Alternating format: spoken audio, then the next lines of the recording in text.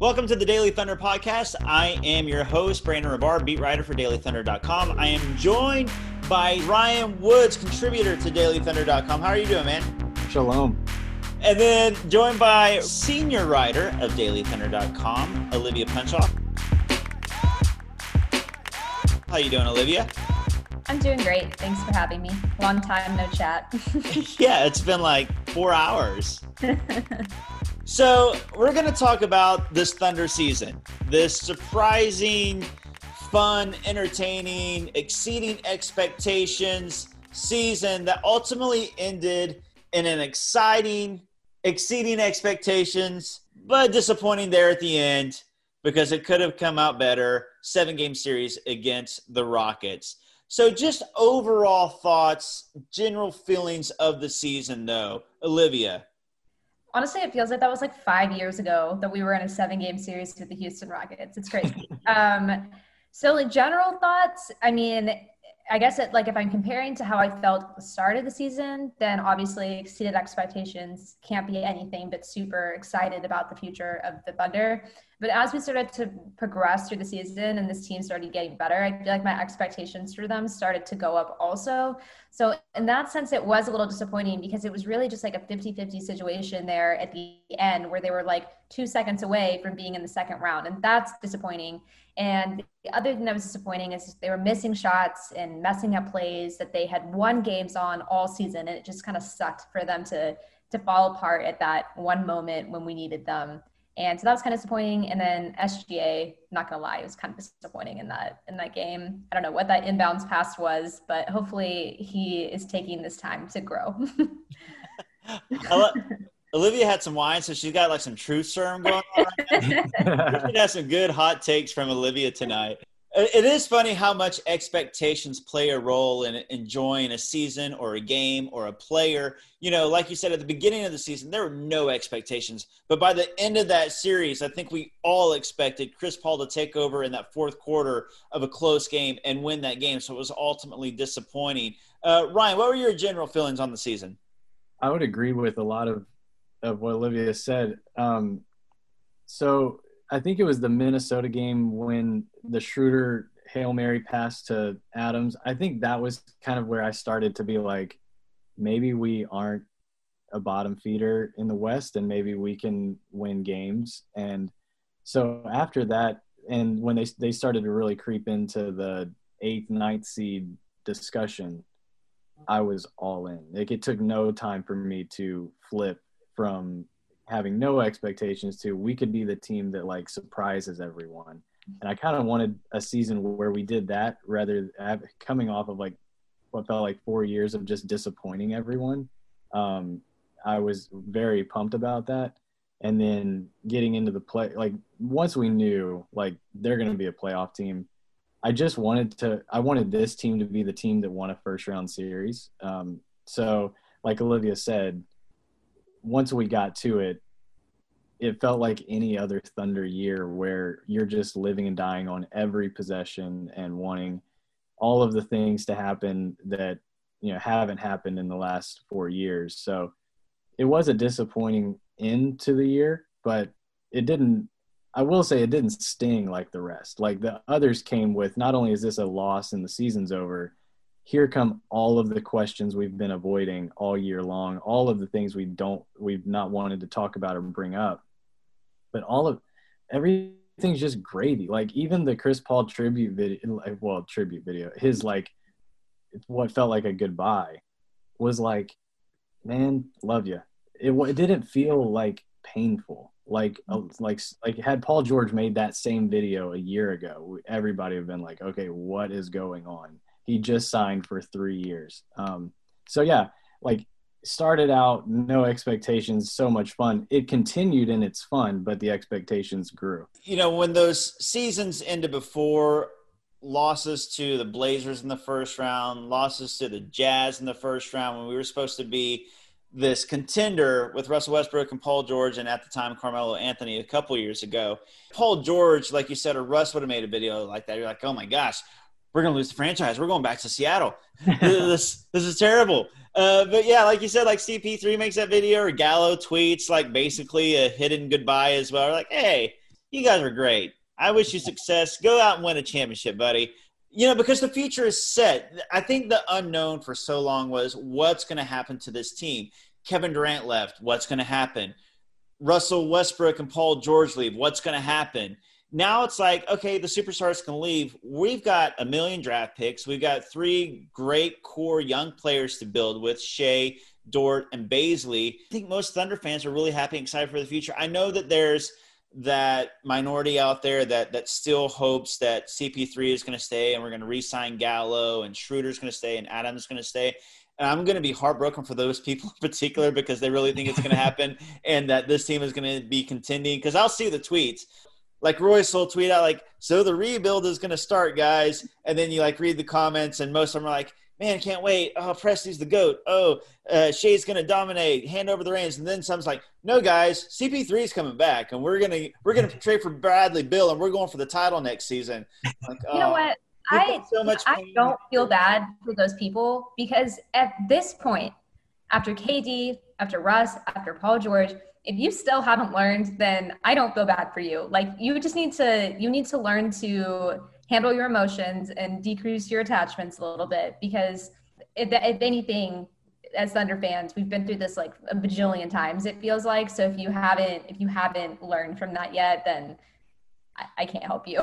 There's been a ton. I told you, Olivia with that wine, she's coming for heads tonight. She don't care. And there's been a ton of like, I think mindset shifting for Thunder fans. I think it started with Presti's Oklahoman op-ed. Like I think that was looking back a year later, it's like kind of a solid he did everyone. Like I'm like a really cryptic guy, but like I couldn't be more clear in what we're talking about right now. Like this is how this is going to go. And here are the reasons why. Like for us to be so stoked about all of these draft picks and young players, that is so new. Yeah. And for us to already be this excited about it, I think is a testament to how like the tightrope walk that Presti's been on for the last 18 to 24 months. Like he's seen it coming for much longer than we've wanted to talk about it. And the fact that we're here and we're talking about how pumped we are for the future is a testament to that front office because they've set it up to have such a bright future and things to get excited about. But we as a collective, a fan base, it's been such a quick, seemingly easy transition. I know, like you're saying, for some people, they're not there yet. But, like, for the most part, it feels like Thunder fans are, like, very aware of what's going on and excited about it. And I think that's a cool place to be in. It's a new place to be in because we've just been about, like, are we going to get to the finals this year? And then it ends with disappointment. To be in a place where to have a year coming up, if everybody moves on, where there's no pressure and we're just getting these young guys a ton of minutes and losing games honestly benefits you. Like it's going to be a very weird year, but I'm in. I'm ready for it. Yeah, it's exciting because, it's easy to lose. Like, if we're supposed to lose, if that's the goal, we're never going to be disappointed. Like, the times that, like, Bazley and Dort and Shea, like, show out and we get a win, we're like, hey, these guys are awesome. They just beat, like, a contending playoff team. And the times they lose, like, hey, awesome. We're supposed to lose. That's better for our draft pick. Like, it's a no-lose situation going forward. And I like watching young players develop and play and get to know them and kind of build that culture. And so I'm excited to see it. This season was like this cool, put it in the time capsule. Remember that time CP3 came back? That was like a special season, exceeded all expectations. And then I think this is going to be its own thing. I think that most of the vets are going to be gone. It's going to be a youth movement. It's also exciting to think about trades. There's this weird trade culture, and I call it weird, but I'm a part of it too. I'm not going to lie. I've been on TradeNBA.com. I've been doing some trades, and it's kind of fun and exciting. And that's the one thing we always win. We always win trades. So it's exciting to think about what's going to happen there. Like what kind of fleecing can Presti do in trades? Olivia, going forward, you mentioned Shea, but which young player centerpiece, we're only going to talk about 3 because God bless Nader and Burton and Diallo, I wish them well, but as far as core guys, we're talking about Shea, Dort, and Bazley. That's the future that they're going to build around and put pieces around. Which one of those three are you most excited about? Okay, so I feel like this is not a real question for Olivia because the answer is obvious. It's obviously Darius Bazley, but I have good reason. And it's not just because I think he's just like genuinely the nicest person. It's because his growth, in not just like a matter of like a season, like in a matter of like weeks, has just been insane. And I feel like the improvements that he made in the bubble are very useful skills that will carry on to next season. And I think that him like ending the season the way that he did is highly motivated to build on the progress that he made. And that's just his personality, but also his confidence is so much higher, I think, heading into the off season than maybe like it was mid-season. So I'm the most excited for him and to see, you know, how we can use him in different ways in the 4, the 5, just like his shooting. I think he like actually is a legitimate shooter. Like it was kind of questionable for a minute if he could actually be a reliable 3-point shooter, but I think he showed in the bubble that he has, you know, some of those flashes of being that type of player. So I think he's just really dynamic and really interesting. And I think his ceiling is incredible. Bazley, if he wasn't drafted 23rd overall and you just looked at what he did his rookie season, and especially in the bubble and especially in the playoffs, if you look at his numbers, if you look at his size, his height, his weight, his length, all those things, and you didn't know where he was drafted, you're like, this dude could be a star after what he did at 19 years old as a rookie. I know he just turned 20. He was the youngest player in the playoffs. His stats were incredible. I mean, like across the board, offensively, defensively. If you took away the number 23 from his draft pick, and if you just saw that he was a top 10 recruit coming out of high school, you'd be like, this dude's going to be a star. What do you think, Ryan? I completely agree. And my biggest takeaway from Bazley in the playoffs was that he just seemed fearless. He just didn't seem like he was flinching at all. And maybe that's just him. And that was going to be Bazley no matter what. Maybe it's Chris Paul instead of Russ, being such a supporter and such an empowerer on the floor. Because we've seen rookies in the past just look like shells of themselves when it gets to playoff time and when the water gets hot around Russ. I just keep thinking about Sabonis, who was like, they just didn't even play him. He looked legitimately terrified to be on the floor. So I loved everything that Bazley did. And I think, and I'm sure we'll talk about the next coach here in a bit, but like, I'm very curious I think the head coaching decision has a lot to do with, I think it'll say a lot for what we see from Dort and Bazley. I think the specific decision affects those two guys in different ways. Will that coach allow Bazley to play the 5? Will he explore him playing in small lineups? And will that coach be okay with Dort as a non-shooter? Like, will that coach really want 5 shooters and playing small? Like, what will that look like? So I'm very curious, but I think both of them showed like they only got better throughout the playoffs. And I think that was incredible. And obviously Shea seems like a more of a known commodity, but like, it still doesn't feel like we've even scratched the surface with how good he's going to be. Yeah, we started the show with Olivia basically dogging Shea's Game 7 performance because of one inbound pass.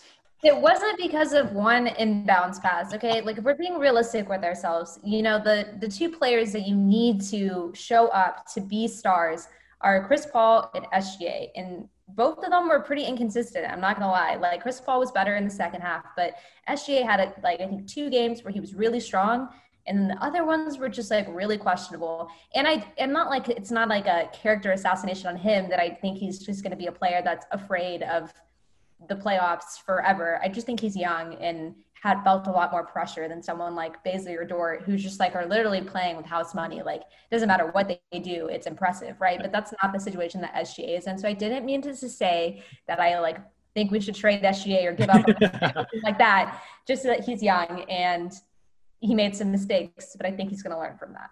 I'm just messing with you. I know you love SGA. I'm just giving you a hard time. And his rookie season, he played phenomenally against the Warriors in that 1-8 matchup when he was with the Clippers.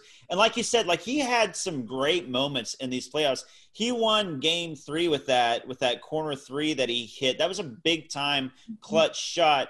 And, through the first 4 games, I think that most people might say that you could argue Chris Paul or Schroeder, but SGA might have been the best player through those first 4 or so games. He did have a couple of rough games, and he was up and down. I agree totally with the series. And he looked like a little bit passive in moments in the playoffs. I agree with that as well. But I think overall, as like a 22-year-old kid, he was just in this weird position where it's like, we all know you're the future star of this team, and we're going to give you the reins. But right now you're kind of sharing the keys with Chris Paul and with Dennis Schroeder, and you're kind of a point guard, but you're kind of a shooting guard, and we kind of want you to take over sometimes, but kind of step back and let Schroeder and Chris Paul do. It worked well. Obviously, that 3-point guard lineup was like a special dominant lineup all season long. I'm really curious to see what happens when it's officially his team, and if that affects how passive or aggressive he may be. And hopefully he goes to another level. Maybe not. Maybe that's not in him. I'm hoping that we see that from him. So we talked about Shea. We talked about Bazley. The third piece, before we move on to the coaching search, Lou Dort. Do you think that we've seen – I don't want to say a ceiling because that's ridiculous. I mean, he's a 21-year-old undrafted rookie. Let me phrase it like this.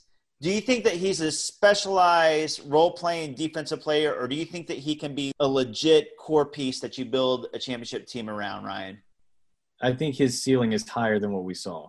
To answer your question like that, I think he has room to improve as far as decision-making, as far as ball handling, obviously shooting. So if he can square away some of those things, if he can just improve his shooting – enough to have guys guard him.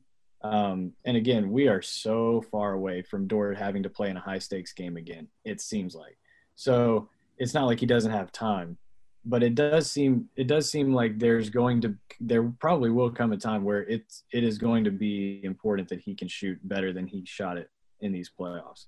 And it's weird saying that given he hit 6 threes in game 7, but there's gonna come a time where he's gonna get the ball and the defender's gonna make a choice: do I guard him or not? And it's gonna depend on how well he's shooting at the time. And hopefully he's better than he is right now, because I think he has the potential to be a Marcus Smart type player. I think if he turns into somebody like that is, I mean, I can't even imagine what the front office could probably put it in much better terms, but how much value they could get, they would be getting from an undrafted player to a player like Marcus Smart. I can't imagine how they would categorize that.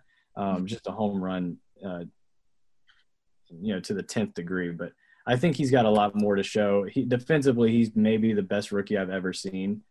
So I don't know that he can. I don't know how much better he can get on the defensive end. I think that's wild to think about. But on the offensive end, obviously think there's a lot for him to improve on.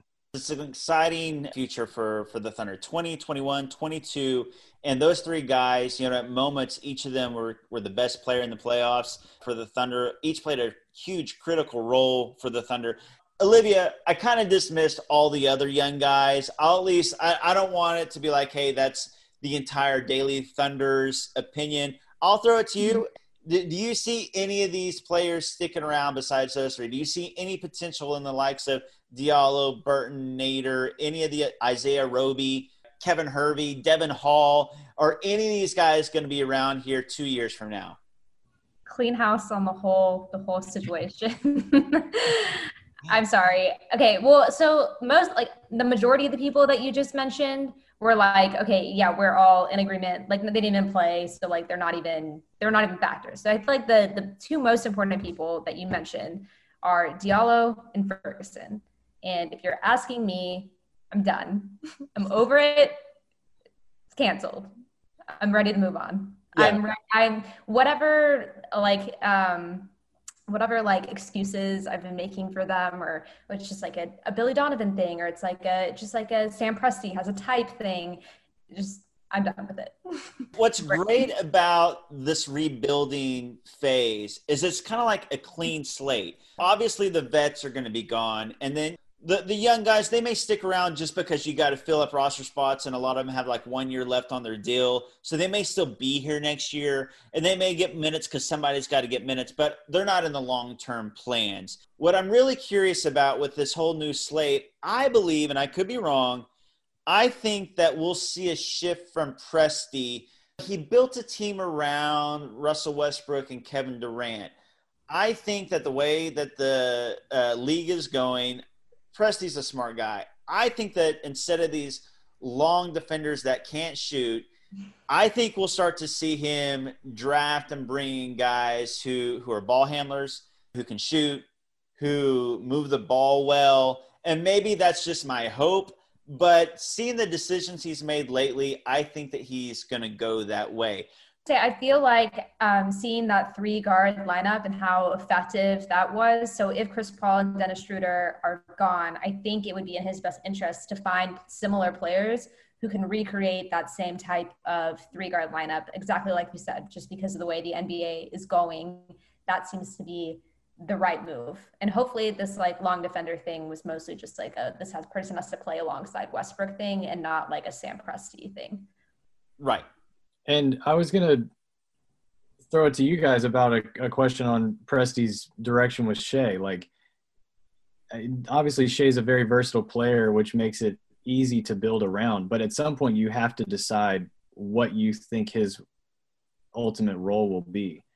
And if they think he's a point guard or not. I think that is the first like major question when it comes to building out a roster going forward is, do you think Shai is the lead ball handler? And maybe they use all of next year to find that out. Mm-hmm. But I think I think there's a lot of very promising guards coming up in the next 3 to 4 years. And they're probably going to be in line to get one. And if they're not, they have the pieces to go get in line. And if they think that a point guard is what's needed next to Shai, then I just think they need to answer that question in the next year, because they will have to be. They're going to be forced to make their decisions at some point when it comes to whose hands is the ball going to be in. No, that's a great point, and I don't know that anybody knows that answer. Like you said, I think it will maybe be dependent on what he does this year.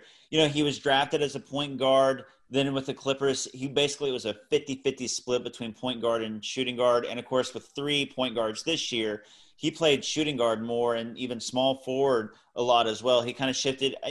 There's a lot of talk of positionless basketball going forward, and I think that is a thing. And, look, the 3 guys that Presti has to build around right now can all handle the ball, some of them better than others. But Bazley at 6'9", his handles are great, especially for a rookie, and he can play make. I don't know. Ultimately, I kind of feel like Shai might end up being a shooting guard. I thought he was a point guard, and I hope he still is. But I don't really think it matters as long as he's a good player, which he obviously is. Obviously, we got to talk about coaching change. Billy Donovan, I personally like the dude. Was he a good coach? Yes. Could he have been a better coach? Yes. Did he do a great job with his team this year? Yes. Did he probably mess us over from winning that series against the Rockets? Yes. I know that it wasn't Presti's decision really for him to move on. It was kind of Billy's decision because he didn't want to stick around for a rebuild. Totally understandable. But I think this may be a blessing in disguise. No disrespect to Billy, but I think that, you know, the ceiling was kind of capped there. Who do you guys see coming in? Do you have a favorite? Do you think it matters? I mean, over the next couple of years since the Thunder are losing, like, do you want a great coach right now? What do you think, Olivia? So I alluded to this on Crossbolts. Shout out to Crossbolts, Mondays and Thursdays on Twitter. I don't think that the coach that the Thunder hire right now is going to be the coach that coaches this team when it's time to compete again. So I think that you're looking for a very specific type of coach who can develop young talent, who is okay with this rebuilding process, and who is not necessarily a playoff type coach. So that actually describes Billy Donovan in a weird way, but that's okay. That's in the past. So what I think that the Thunder should do is, for this interim period before they hire the coach, I think they should go with an internal hire. And I think they should hire Mo Cheeks because he already has a strong relationship with these players. He has obviously shown that he can develop young talent. He's been, consistently there with the Thunder as they develop some of their best players. And he's already done a great job with players like Bazley and Dort and SGA. So I think for now, go with an internal hire. Mo Cheeks is a great fit. And then 3 years from now or 4 years from now, however long this rebuild takes, then you hire a playoff coach like a D'Antoni or a Van Gundy or whoever that is. What do you think, Ryan? I certainly think that coach can be one and the same. Eric Spoelstra was hired long before LeBron signed in Miami, and he kept the job. They were good. They were better than the Thunder will probably be before he got there. But I think that if you find the right guy, that person can do better.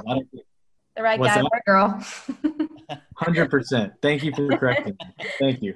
That person is going to – I think that person can do both. I don't think anybody's going to take the job thinking, glad they hired me. I wonder when they'll want to compete, so they'll fire me. And obviously that person will need to have – they're going to focus on development and connecting with these players and turning them into more than they currently are. But by no means do I think that person is automatically going to get fired when it comes time to make the playoffs. I really, the more I read about what people say about Will Hardy, an assistant with the Spurs, the more I'm like, please hire Will Hardy. He interviewed for the Knicks job and from all accounts, just blew him away. And which it makes it even more funny that they hired Tom Thibodeau. But he's just a really sharp guy, forward thinking, analytically driven. I think he's a big reason that the Spurs have continued. You can point to those assistants under Popovich for a lot of their sustained success over the years. So many of them are now head coaches elsewhere. I would just much rather see that type of hire, even an internal hire, like Olivia said, over like a Brett Brown hire or please stop tweeting about Mark Jackson, anything but like Brett Brown, Mark Jackson, I'll be able to easily talk myself into. But even Kenny Atkinson, I don't know I think Kenny Atkinson might be a little too expensive for what they want at this point. And he might want other things. He might be in line for jobs that are more win now, but someone like that I think would be phenomenal. He had Brooklyn playing so well. The whole vibe around Brooklyn changed when they hired him. So I like him a lot. But Will Hardy would be my favorite. If I could just pick anyone, it would be him. I think the hardest thing with this decision is you are hiring a coach for a team that doesn't even exist yet. You don't know who's on the team for next season. You don't know who you're going to add or how you're going to build around SGA. So I don't even know how you make this decision, really. I don't even know if there is a right choice because you just don't even know what this team is at this moment. And I think that's why it'll be a while. But I think they will wait. It seems like the timeline will be Presti, the CBA finalizes, and then Presti starts making the moves, playing the cards, trading guys before they hire a coach, and which, to Olivia's point, I think makes even more sense that they would just promote Mo Cheeks or Brian Keefe, whatever, to kind of as a stopgap between this year and maybe a couple years. So yeah, I think internally is where they'll look, because I don't know that there will be that much time between the time they trade some of these guys and what the team, getting the team assembled and the start of training camp. So unless things happen really quickly, I think it will be somebody internal. I'll tell you this, whoever it is going to be somebody that's high character, a family man or woman. Yes. And see, I didn't mess up there, Ryan. and is okay with living in a small market like Oklahoma City. Scotty Brooks, Billy Donovan, both high character family guys who totally love the small town feel and vibe. I don't know who it'll be, but I know they'll have those kind of qualities. As we end the show, I'm going to throw out some names, and I just want you guys to tell me yes or no if you think that these players will be on the Thunder opening day roster next season, okay? We'll go Olivia first. Chris Paul. No. No.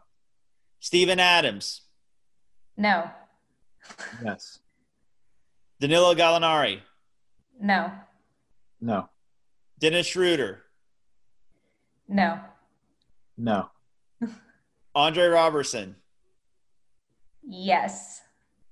Yes. Oh, all right. Nerlens Noel. Yes. Yes. Oh, interesting. Okay. And last one, because we're not going to do any of the young guys. We're just doing vets here is the whole point of this exercise. Mike Muscala. No. What's his deal? He's got 1 year left. I believe it's a player option, which he would probably take. But, obviously if with trades and things like that, he could be a throw-in, salary filler, that kind of thing. Yeah. I'll say no. Look at all those no's. This is going to be a completely different team. The average age, they're not even going to be able to buy a beer. This is going to be an all-new, fun, young team. Who knows who's going to come in with trades and free agency and draft picks and all that stuff. But this is going to be a whole new team, and it's exciting. The rebuild is exciting. And to me, if you're going to rebuild and start a whole new era, there's nobody you'd rather have than Sam Presti leading the charge. So, Olivia, Ryan, thanks for being on the show as always, guys. Thanks so much for listening having us. to the Daily Thunder podcast.